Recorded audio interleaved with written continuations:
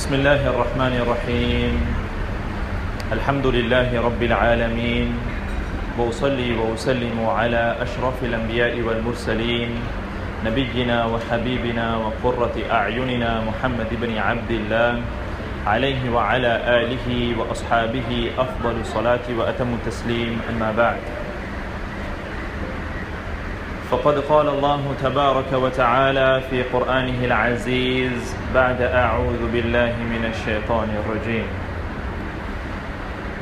يا أيها الذين آمنوا أنفقوا مما رزقناكم من قبل أن يأتي يوم لا بيع فيه ولا خلة ولا شفاعة والكافرون هم الظالمون الله لا إله إلا هو الحي القيوم لا تأخذه سنة ولا نوم له ما في السماوات وما في الأرض من ذا الذي يشفع عنده إلا بإذنه يعلم ما بين أيديهم وما خلفهم ولا يحيطون بشيء من علمه إلا بما شاء وسع كرسيه السماوات والأرض ولا يؤوده حفظهما وهو العلي العظيم لا إكراه في الدين قد تبين الرشد من الغي فمن يكفر بالطاغوت ويؤمن بالله فقد استمسك بالعروة الوثقى لا انفصام لها والله سميع عليم رب اشرح لي صدري ويسر لي أمري واحلل عقدة من لساني يفقه قولي. We commence by praising Allah subhanahu wa ta'ala, who is no doubt our creator, sustainer, nourisher, protector and curer. We ask Him Jalla wa Az to shower His choicest of blessings and salutations upon our beloved Prophet Muhammad sallallahu alayhi wa alihi wa sallam, his family members, his companions and all those who tread upon his path with utmost sincerity until the day of Qiyamah. My dear respected elders and brothers in Islam, first and foremost I advise myself and then all of you all present here to adopt a life of taqwa, and that is to fear Allah subhanahu wa ta'ala and to be conscious of Him Jalla wa Az during every single second of our lives if we wish to attain success in this world as well as the hereafter. May Allah subhanahu wa ta'ala make us all from the people of taqwa, and may He make us from the victorious and successful ones. Ameen. Inshallah ta'ala, the khutbah for today is going to revolve around the grandest and the greatest verse of the Noble Quran, and also in regard to Ruqyah, which can be otherwise translated as spiritual healing. In terms of the grandest and the greatest ayah in the Noble Quran, we have a number of ahadith from the Prophet sallallahu alaihi wasallam, where he sallallahu alaihi wasallam has asked a few of the Sahaba ridwanullahi ta'ala alayhim ajma'in in regard to the grandest and the greatest of ayat in the Noble Quran. There was this one particular Sahabi that Rasulullah sallallahu alaihi wasallam, he asked him, if I'm not mistaken, I think it was Ubay ibn Ka'b radiyallahu an, in regard to the grandest and the greatest ayah in the Noble Quran. And the Sahabi radiyallahu an, he was an intelligent companion of the Prophet sallallahu alaihi wasallam. He knew in regard to which ayah was the grandest and the greatest ayah, but then out of his respect for Rasulullah sallallahu alaihi wasallam, and this was generally the attitude of the Sahaba, this was generally how they carried themselves. They were humble individuals in front of the Prophet sallallahu alaihi wasallam, and from this we also learn a beautiful lesson in regard to the etiquettes that a student of knowledge needs to follow. He responded to the question of the Prophet sallallahu alaihi wasallam by saying, Allah wa rasuluhu a'lam, Allah and His Messenger know best. Rasulullah sallallahu alaihi wasallam repeated the question. To which once again he responded by saying, Allah wa rasuluhu a'lam. Allah and His Messenger know best. Rasulullah sallallahu alayhi wa sallam repeated the question. And again he responds, Allah wa rasuluhu a'lam. Rasulullah sallallahu alayhi wa sallam kept repeating the question until finally this Sahabi radiallahu anh, he responds by saying Ayatul Kursi. The narration goes along the lines of these words, Ayatul Kursi. Rasulullah sallallahu alayhi wa sallam then congratulates that Sahabi. He congratulates him in regard to his knowledge, and he affirms that particular answer of the Sahabi radiallahu anh. And he sallallahu alayhi wa sallam went on to educate the Sahaba as well as his ummah at large in regard to this particular ayah. And it is Ayatul Kursi, the ayah that I recited at the inception of the khutbah. And he sallallahu alayhi wa sallam went on to say that this particular ayah has two lips, it has a tongue, and it praises Allah subhanahu wa ta'ala, and it is inscribed at the foot of the throne of Allah subhanahu wa ta'ala. Allahu Akbar. A powerful ayah, a grand ayah, the grandest ayah in the noble Quran. Such a powerful ayah. Now there is a very interesting narration that has been recorded by Imam al-Bukhary rahimahullah, and I want you all to pay attention in regard to this particular narration, because it's very much related to the content that we are about to delve into, that is Ruqyah, spiritual healing. This particular narration is in regard to Ayatul Kursi.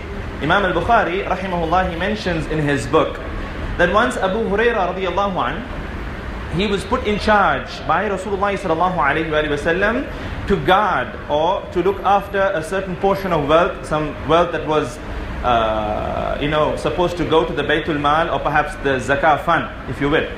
So Abu Hurairah radiallahu anh, he was put in charge. He was put in charge to look after the particular wealth. Night approaches. Abu Hurairah radiallahu anh, he was, on watch. He was on guard in regard to the wealth. And he notices a man in the darkness slinking towards the wealth. And it wasn't just wealth, there were food provisions, there were a number of things there. And this individual was creeping in the darkness and trying to take away from those things. Abu Hurairah radiallahu anh, he notices the man, and after all he was put in charge, he rushes to the man, he grabs him and he catches him. And he tells him, Ya Rajul, what are you doing here? The narration goes along the lines of these words. And he tells him, I have caught you doing something that is wrong, and I'm most definitely going to produce you in front of Rasulullah sallallahu alayhi wa sallam. The man immediately cries out and he says, oh please forgive me, I've got a family, it's poverty that has driven me out here to do this. And he started to play to the sympathy of Abu Hurairah radiallahu anh. So after a while, Abu Hurairah radiallahu anh, being Abu Hurairah radiallahu anh, he was generally a very soft-hearted individual. He felt sorry for the man and he let him go. He warned him and he let him go. Now morning comes, and Abu Hurairah radiallahu anh, he goes by Rasulullah sallallahu alayhi wa sallam. Now sooner he approaches the Prophet sallallahu alayhi wa sallam, Rasulullah sallallahu alayhi wa sallam looks at him and says, Ya Abu Hurairah. Now this was something that had already been informed to the Prophet sallallahu alayhi wa sallam by Allah Azza wa Jal in regard to what had happened the night before. It was something that was informed to the Prophet sallallahu alayhi wa sallam by Allah subhanahu wa ta'ala, just as how a number of other things were taught to the Prophet sallallahu alayhi wa sallam. These were not shots in the dark. This was knowledge. This was ilm from Allah subhanahu wa ta'ala. So Rasulullah sallallahu alayhi wa sallam looks at Abu Hurairah radiallahu anhu and says, Ya Abu Hurairah, what happened last night? Tell me about your companion. What happened about the prisoner last night? Abu Hurairah radiallahu anhu, he was shocked because he didn't tell the Prophet sallallahu alayhi wa sallam in regard to what had happened last night. And Rasulullah sallallahu alayhi wa sallam knew about it because he had been informed by Allah subhanahu wa ta'ala. So Abu Hurairah radiallahu anhu went on to tell the Prophet sallallahu alayhi wa sallam, Ya Rasulullah, this is what happened. He was a poor individual and I felt sorry for him. I warned him and I let him go. Now Rasulullah sallallahu alayhi wa sallam tells him something amazing. He prophesied something. He said, Ya Abu Hurairah, know that the individual will come tonight as well. Know that the individual will come tonight as well. Now Abu Hurairah radiallahu anhu, he was shocked. He's going to come tonight as well. I warned him, I let him go. But how come he's going to come tonight as well? So this time, Abu Hurairah radiallahu anhu was very attentive and he was waiting for the man because Rasulullah sallallahu alayhi wa sallam had prophesied that he would come. He waits, and just as Rasulullah sallallahu alayhi wa sallam had said, the man now slinks in the darkness and he's approaching the provisions, the wealth, if you will. Abu Hurairah radiallahu anh, he rushes to the man and he grabs him and he tells him, I warned you yesterday and here you are, this time no excuses, I'm not going to listen to you, I'm going to produce you in front of the Prophet sallallahu alaihi wasallam. Once again the man now intensifies his excuses and he plays to the emotions of Abu Hurairah radiallahu anh, until finally Abu Hurairah radiallahu anh let him go after warning him. Morning comes, Rasulullah sallallahu alaihi wasallam approaches Abu Hurairah radiallahu anh and says, Ya Abu Hurairah, what happened last night? What happened to your prisoner? And then Rasulullah sallallahu alaihi wasallam, just as how he had said during the first morning, he says that he will come for a third time. He will come for a third time. Now this time, Abu Hurairah radiallahu anh was determined. He was like, I'm not going to let this man go. This is the third time, and if he's going to, not take heed to my warnings, I'm not going to let him go. I'm going to produce him in front of the Prophet sallallahu alaihi wasallam. He was very determined. The third night comes about. The man, as the Prophet sallallahu alaihi wasallam had said, comes and starts to, take away from the things. He started to rummage around amidst the provisions of the Baytul Mal or the Zakah, if you will. This time, Abu Hurairah radiallahu anh, he catches him and he tells him, look, I'm not going to listen to you. I'm going to produce you in front of the Prophet sallallahu alaihi wasallam. Now the man, he knew he was cornered. So quickly he said, you know what? If you let me go, if you excuse me this one last time, I will teach you something profound, something amazing. I will teach you something amazing, something really profound. Now Abu Hurairah radiallahu anh, this statement of the man piqued his interest and it piqued his curiosity. And this is another lesson that we derive from this particular narration, that the Sahaba, ridwanullahi ta'ala alayhim ajma'in, they were very ardent and zealous when it came to seeking knowledge. They had this zeal that was unquenchable in terms of seeking knowledge. So the minute this man said this, Abu Hurairah radiallahu anh said, okay, it's subject to what you're going to tell me, but then, okay, tell me what you have to tell me. And the man teaches Abu Hurairah radiallahu anhu something amazing. Right after he taught him that, Abu Hurairah radiallahu anh let the man go. Now listen to me attentively. Morning comes. Rasulullah sallallahu alayhi wa sallam is approached by Abu Hurairah radiallahu anh, and Rasulullah sallallahu alayhi wa sallam, as usual, asks Abu Hurairah radiallahu anh, Ya Abu Hurairah, what happened to your prisoner? And now Abu Hurairah radiallahu anh, he looks at the Prophet sallallahu alayhi wa sallam and says, Ya Rasulullah, this time something amazing happened. This man, he promised to teach me something profound, something powerful if I were to leave him, and because of that I let him go. And he taught me that if I were to read Ayatul Kursi from the beginning to the end, Allahu la ilaha illa huwal hayyul qayyum, until the end, just before I go to sleep, that Allah subhanahu wa ta'ala will appoint over me a guardian, and no devil, no shaitan will approach me until morning comes. Now he wanted to verify this with the Prophet sallallahu alaihi wasallam. The minute Abu Hurairah radiallahu anhu said this, Rasulullah sallallahu alaihi wasallam, he responded by saying, Ya Abu Hurairah, the man who taught you this is generally a liar. He is generally what? A kadhab, a liar. But this time, just this instance, he has spoken the truth. He has spoken the truth. Do you know who that man was? Do you know who the man you were conversing the last 3 nights is, basically? Abu Hurairah radiallahu anh, he replied in the negative because he did not know who the man was. Rasulullah sallallahu alayhi wa sallam then told Abu Hurairah radiallahu anh, he revealed it to him, saying that he was none other than shaitan. He was none other than shaitan. Now, shaitan had taught Abu Hurairah radiallahu anhu something, alright? And Rasulullah sallallahu alayhi wa sallam had affirmed it. So basically it's the truth. He's generally a liar, but this time he has spoken the truth. So from this we understand that Ayatul Kursi is such a powerful ayah that if one were to read it just before one goes to sleep, Allah subhanahu wa ta'ala appoints a guardian over you. Just imagine, for example, if you were to take the president of the country, if he were to call you up and tell you, you know what, I'm going to appoint 2 of my special bodyguards. Basically they are my right hands. I'm going to appoint them over you for a couple of weeks perhaps. You would feel secure. You will feel, okay, these bodyguards, these special guards belong to the president, and if they generally look after him, they will do a good job looking after me. But look at what Rasulullah sallallahu alayhi wa sallam confirmed in this particular hadith. If you were to read Ayatul Kursi, it's not some worldly king, it's not some worldly president, it's not some worldly ruler who is appointing a guardian over you. It is the supreme king of all kings who will appoint a guardian over you, and no devil, no shaitan will even come close to you. Just amazing, Ayatul Kursi.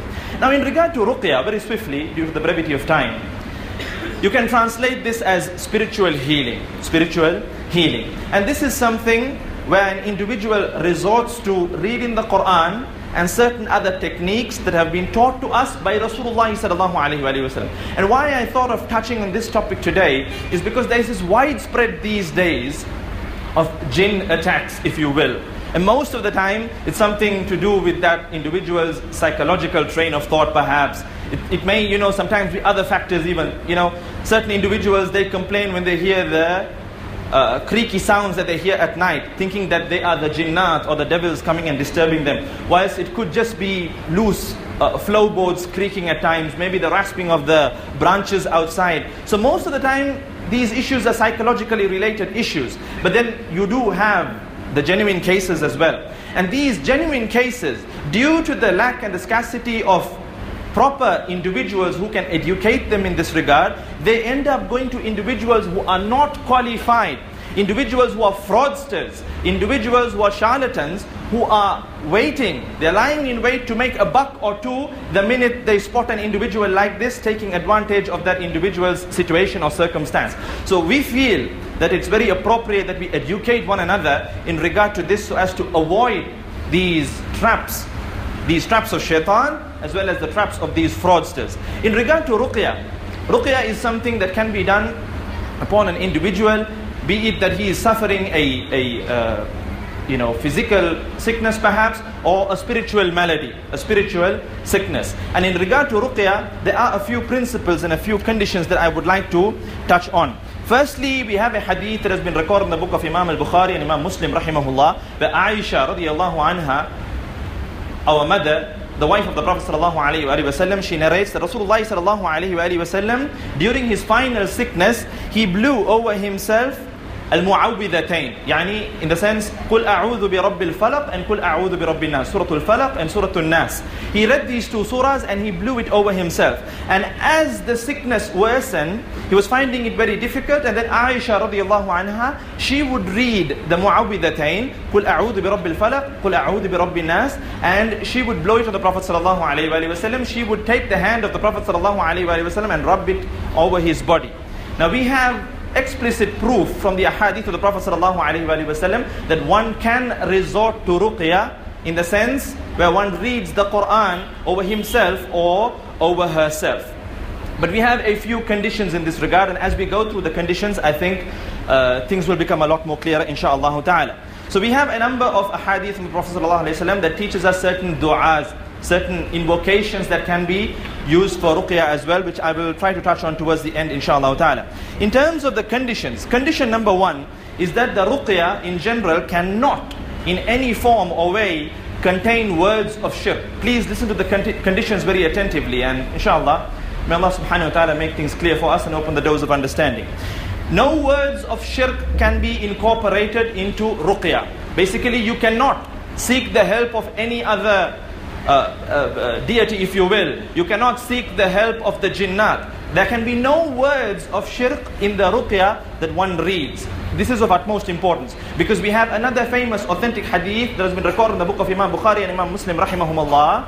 Rasulullah sallallahu alaihi wasallam is reported to have said along the lines of these words, that 70,000 individuals will be admitted entry into Jannah, into paradise, without a reckoning. Allahu Akbar. Without a reckoning. May Allah subhanahu wa ta'ala make us all from those lucky individuals.